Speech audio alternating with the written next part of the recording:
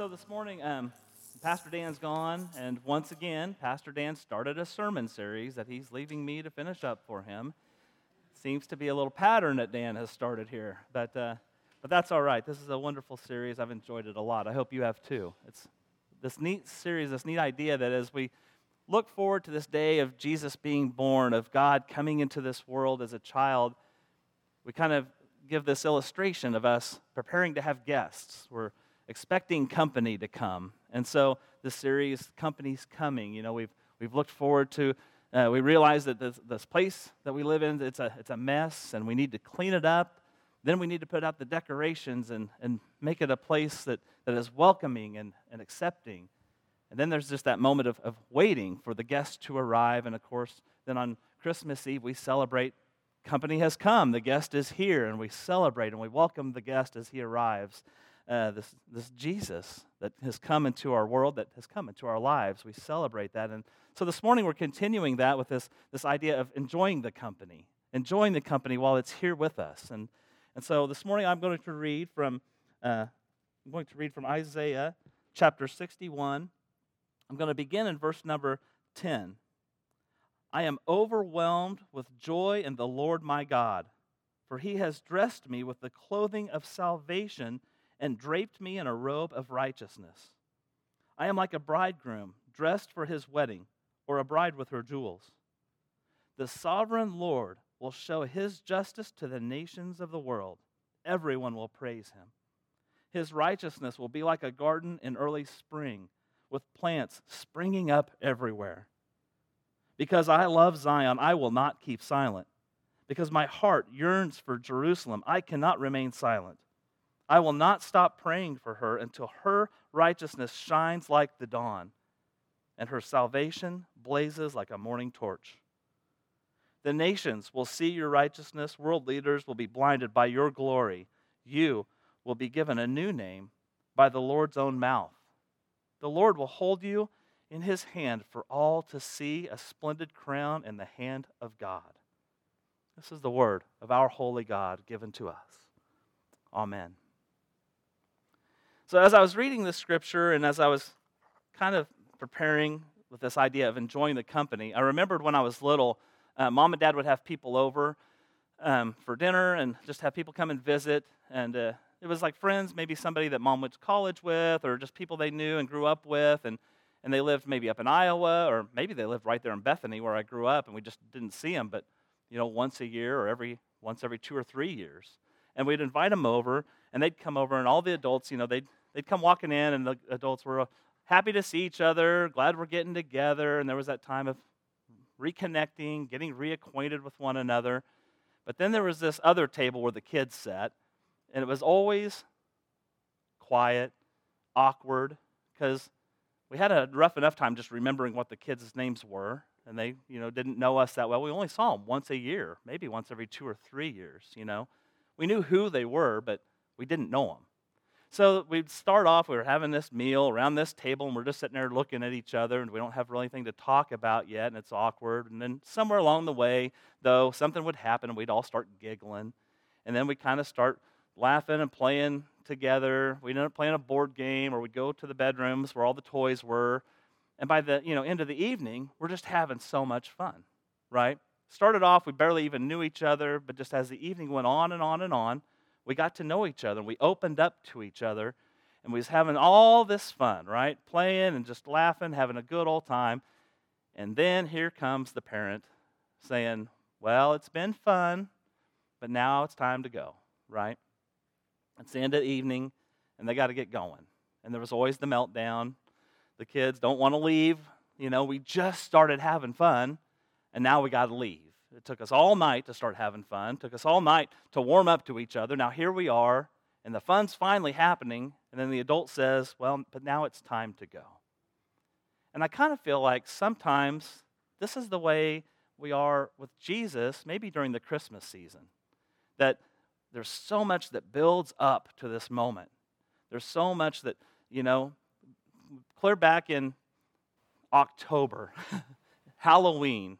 It's Halloween. They still got Halloween candy out, but there's Christmas music playing already, right?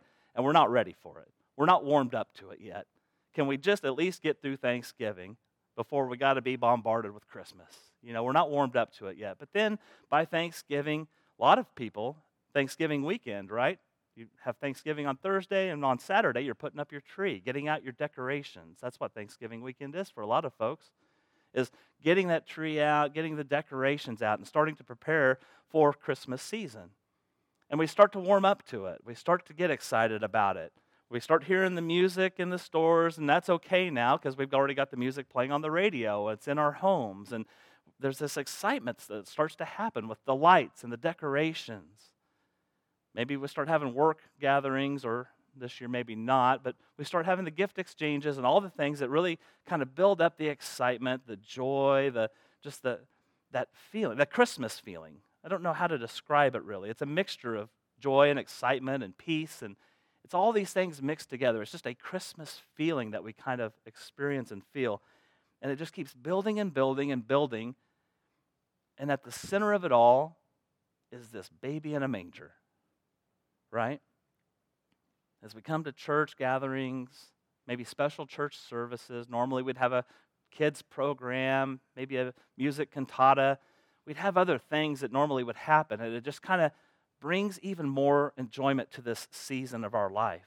And it all builds, and it just draws us closer and closer, well, to this little baby in a manger, right?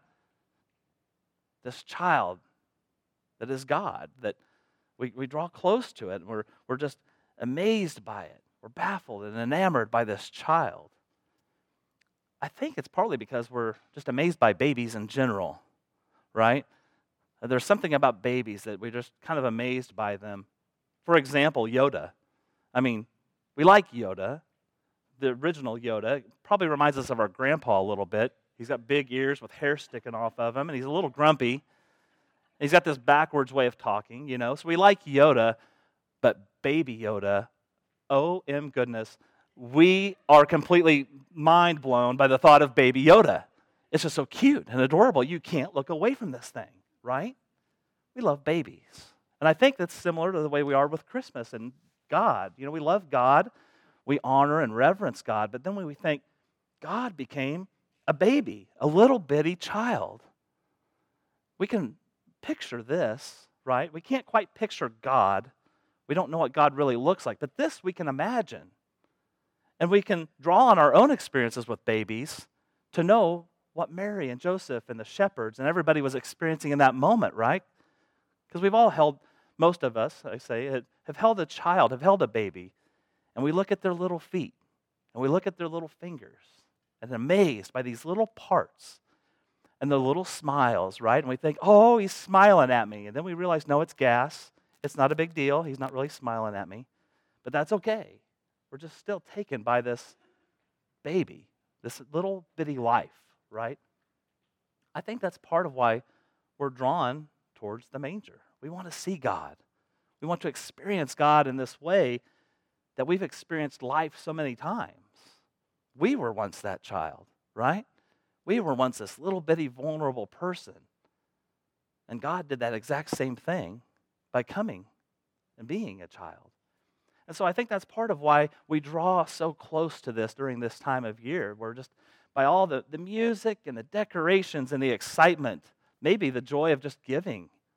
We tend to be more generous and just that thoughtfulness of, when you get the perfect gift for someone, there's a wonderful feeling when you are actually able to find that perfect gift and they enjoy it, This whole season, it just all builds and builds and builds and builds. And then Christmas Day comes, and it's over. And then we take down the tree, and we pack up all the decorations, and the nativity scene gets all put back in the box, and we put it back into storage. And it's put away until next year, right? Little baby Jesus sometimes kind of seems to go with that. This thing that we're so enamored with, this thing that we're so drawn to, just kind of seems to get put away with everything else until next year. There's this letdown that kind of happens after Christmas. Because it's, when Christmas is over, especially Christmas break, for a lot of folks, that means back to work. That means back to school.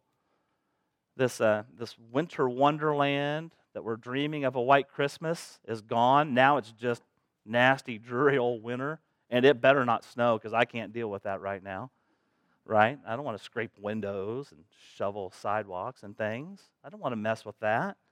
So this wonder and this joy that we have on the screen, Dustin put this up. I love it. It's got this peaceful little snow falling.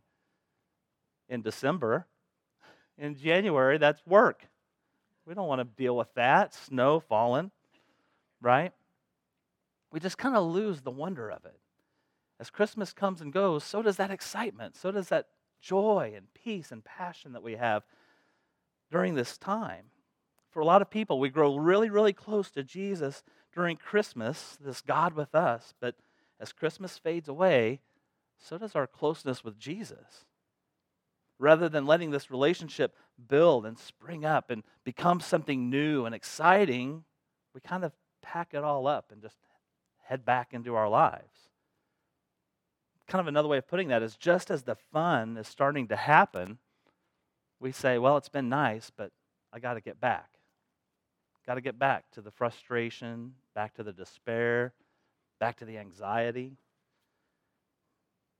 Isaiah was a prophet. Obviously, he was a faithful man of God for many, many years. We don't know a lot about Isaiah's history. I couldn't find much about him, his personal history. But obviously, he was this man of God. He wrote 66 chapters of stuff that's in the Bible, so he must have been pretty tight with God, right? And he writes in this scripture today, and he's rejoicing, he's celebrating because God's done something new in his life. Now, this isn't chapter 1 of Isaiah, where he says, God has done something new in this amazing thing in my life. Let me tell you about it for 66 chapters. This is towards the end of the book. And most people believe that it took him anywhere from 15 to 30 years to write all of this, that it was done in sections. So over this period of time, God's been doing new things. God's been doing exciting things in Isaiah's life, bringing prophecies and bringing these amazing visions that he's sharing with the people, bringing encouraging words and visions, heavenly visions that he's sharing with the people. And then towards the end of this, he rejoices because God's done something new in his life. After all of this time being with God, growing in this relationship, now he's excited because God's done something new, probably really done something new again in his life. So he says in verses 10 and 11, basically, there's something different about me now. And he uses the words, I'm overwhelmed with joy. By this point, just building and building and building this relationship, this life with God, he gets to a point that says, now I'm overwhelmed with joy because God has done something new. And it shows, it's evident to those around me. People can see the salvation, the righteousness. He says it's like I'm clothed with it, like I've been robed with it. From the inside out, God has done this thing that it's building up so much inside of me that now people see it around me like it's some new garment that I'm wearing. It's so obvious to people around me. And because of this new thing that God has done, Isaiah has this renewed passion to see God's glory shine in the lives of the people around him. He wants other people to experience what he's feeling, what he's experiencing as well. He's so overcome with this joy and this passion for God's glory to just shine in the environment around him. He wants everyone to experience this same feeling and this same thing that he's just built up inside of him all this time. So in verse number 1 of chapter 62, he goes on and says, I will not keep still. I won't be silent. I'm going to keep praying for these people. I'm going to keep talking to my Lord. Because earlier in chapter 61, he's talking about the Spirit of the Lord has come upon me. That God's presence is actually with him. Maybe the way we would say that this morning is, he is in God's company, right? Company has come to him. He's experiencing God is right there with him. And he doesn't want that to end. He wants that to keep going. This wonderful joy, this wonderful experience that he is having with something new, this new calling to bring good news to the poor, to heal the brokenhearted and comfort them, to bring light into the darkness so that the captives will be set free. This wonderful experience, this calling that he's going through has just built up to this moment. He doesn't want this to end. I don't want to ever lose this feeling of joy of peace, of hope that I have. Isaiah basically says, God's filled me with his presence, brought me this desire to share his love with those around me so that they can experience it as well. During the season, whether it's a Christmas Eve service, whether it's maybe the gifts under the tree that we know I got that perfect gift and they're going to be so excited when they open that. Maybe it's dropping money in the red bucket outside of Walmart. Maybe it's just seeing the smiles, hearing the music, whatever it is that just fills us with joy. Maybe it brings us peace because this has been a lousy year. And a lot of us have experienced very hurtful things this year. But somehow in this season, we know God's with us. We experience God in some way that cannot be denied. There is a peace that wasn't there back in October or November. There's a joy that wasn't there in the summer when we couldn't see our loved ones and still can't see our loved ones in the nursing homes. There's this wonderful feeling that I've got that it's going to be okay, this hope that I have that maybe I didn't have back in early spring when we couldn't have Easter service at church because of all COVID going on. We're experiencing all these things during the Christmas season. Man, I don't want it to end, right? I want that joy to stay. I want that peace and that hope to stay. This wonderful experience we have with Jesus, it doesn't have to end. When the ceramic Jesus goes back into the box and into storage, our peace, our excitement, our joy, it doesn't have to go back in the box with Jesus. Ceramic Jesus. It's here. Jesus is here. He is with us in this place. And he'll be with us tomorrow and the next day and the next day. This company that we have that's come to see us, he's not packing up and leaving anytime soon. The question is, are we going to pack up and leave soon? Are we the ones that's going to say, well, it's been nice, but I got to get back? I mean, if we allow it, this relationship that is kind of built over these last few weeks of Christmas season, this relationship will just go deeper and deeper and deeper.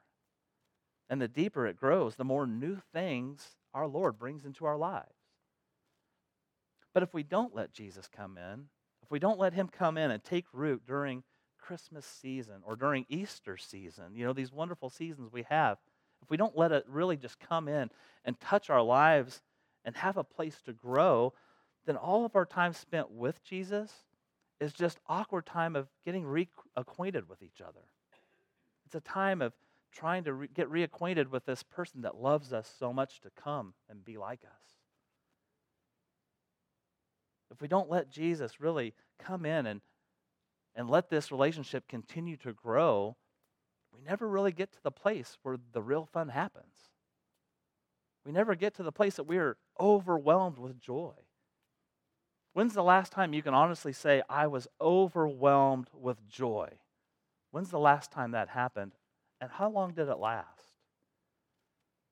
Isaiah says, man, I am so overwhelmed by this, and I don't want it to ever end. I want to continue being overwhelmed with joy. Sometimes we never get to that place where we experience that peace that surpasses understanding. Peace in the midst of chaos, in the midst of a pandemic, in the midst of the world crashing in, but somehow there's still this peace deep within me. I'm not falling apart. Maybe the world is, but I'm not. There's just a peace there. When we never get to that place where the real fun is happening with Jesus, we don't truly get to experience these wonderful gifts that we celebrate during this time of Advent. And Jesus never gets to do that new thing really in our lives. Isaiah says, you are a treasure to God. You are a crown in the hand of the Lord. He treasures you. He loves you immensely. And this life with Jesus is just starting. So let's not pack it up and store it away until Easter rolls around. Jesus is here. The love, the joy, the excitement that he's bringing into this new life for you. that it'll begin something beautiful and glorious for all to see. That maybe they would come to know this same joy and peace and love that we've experienced. So as we begin this new year, as we pack away Christmas, let's not pack away what we've experienced. Let's let that grow. Let's let Jesus happen in our lives. And let this relationship grow into something amazing so that when Easter rolls around, we're not spending it all getting reacquainted with Jesus, but actually celebrating this glorious thing that God has done for us. In the name of Christ, amen. As the choir comes up, we're going to sing, I'm sorry, what did I change it to? There's a song in the air. Take a moment. Think about all that you've experienced, the joy, the peace, the wonderful things you've experienced these last few weeks. Treasure those things, but then think, how am I going to respond to that this morning?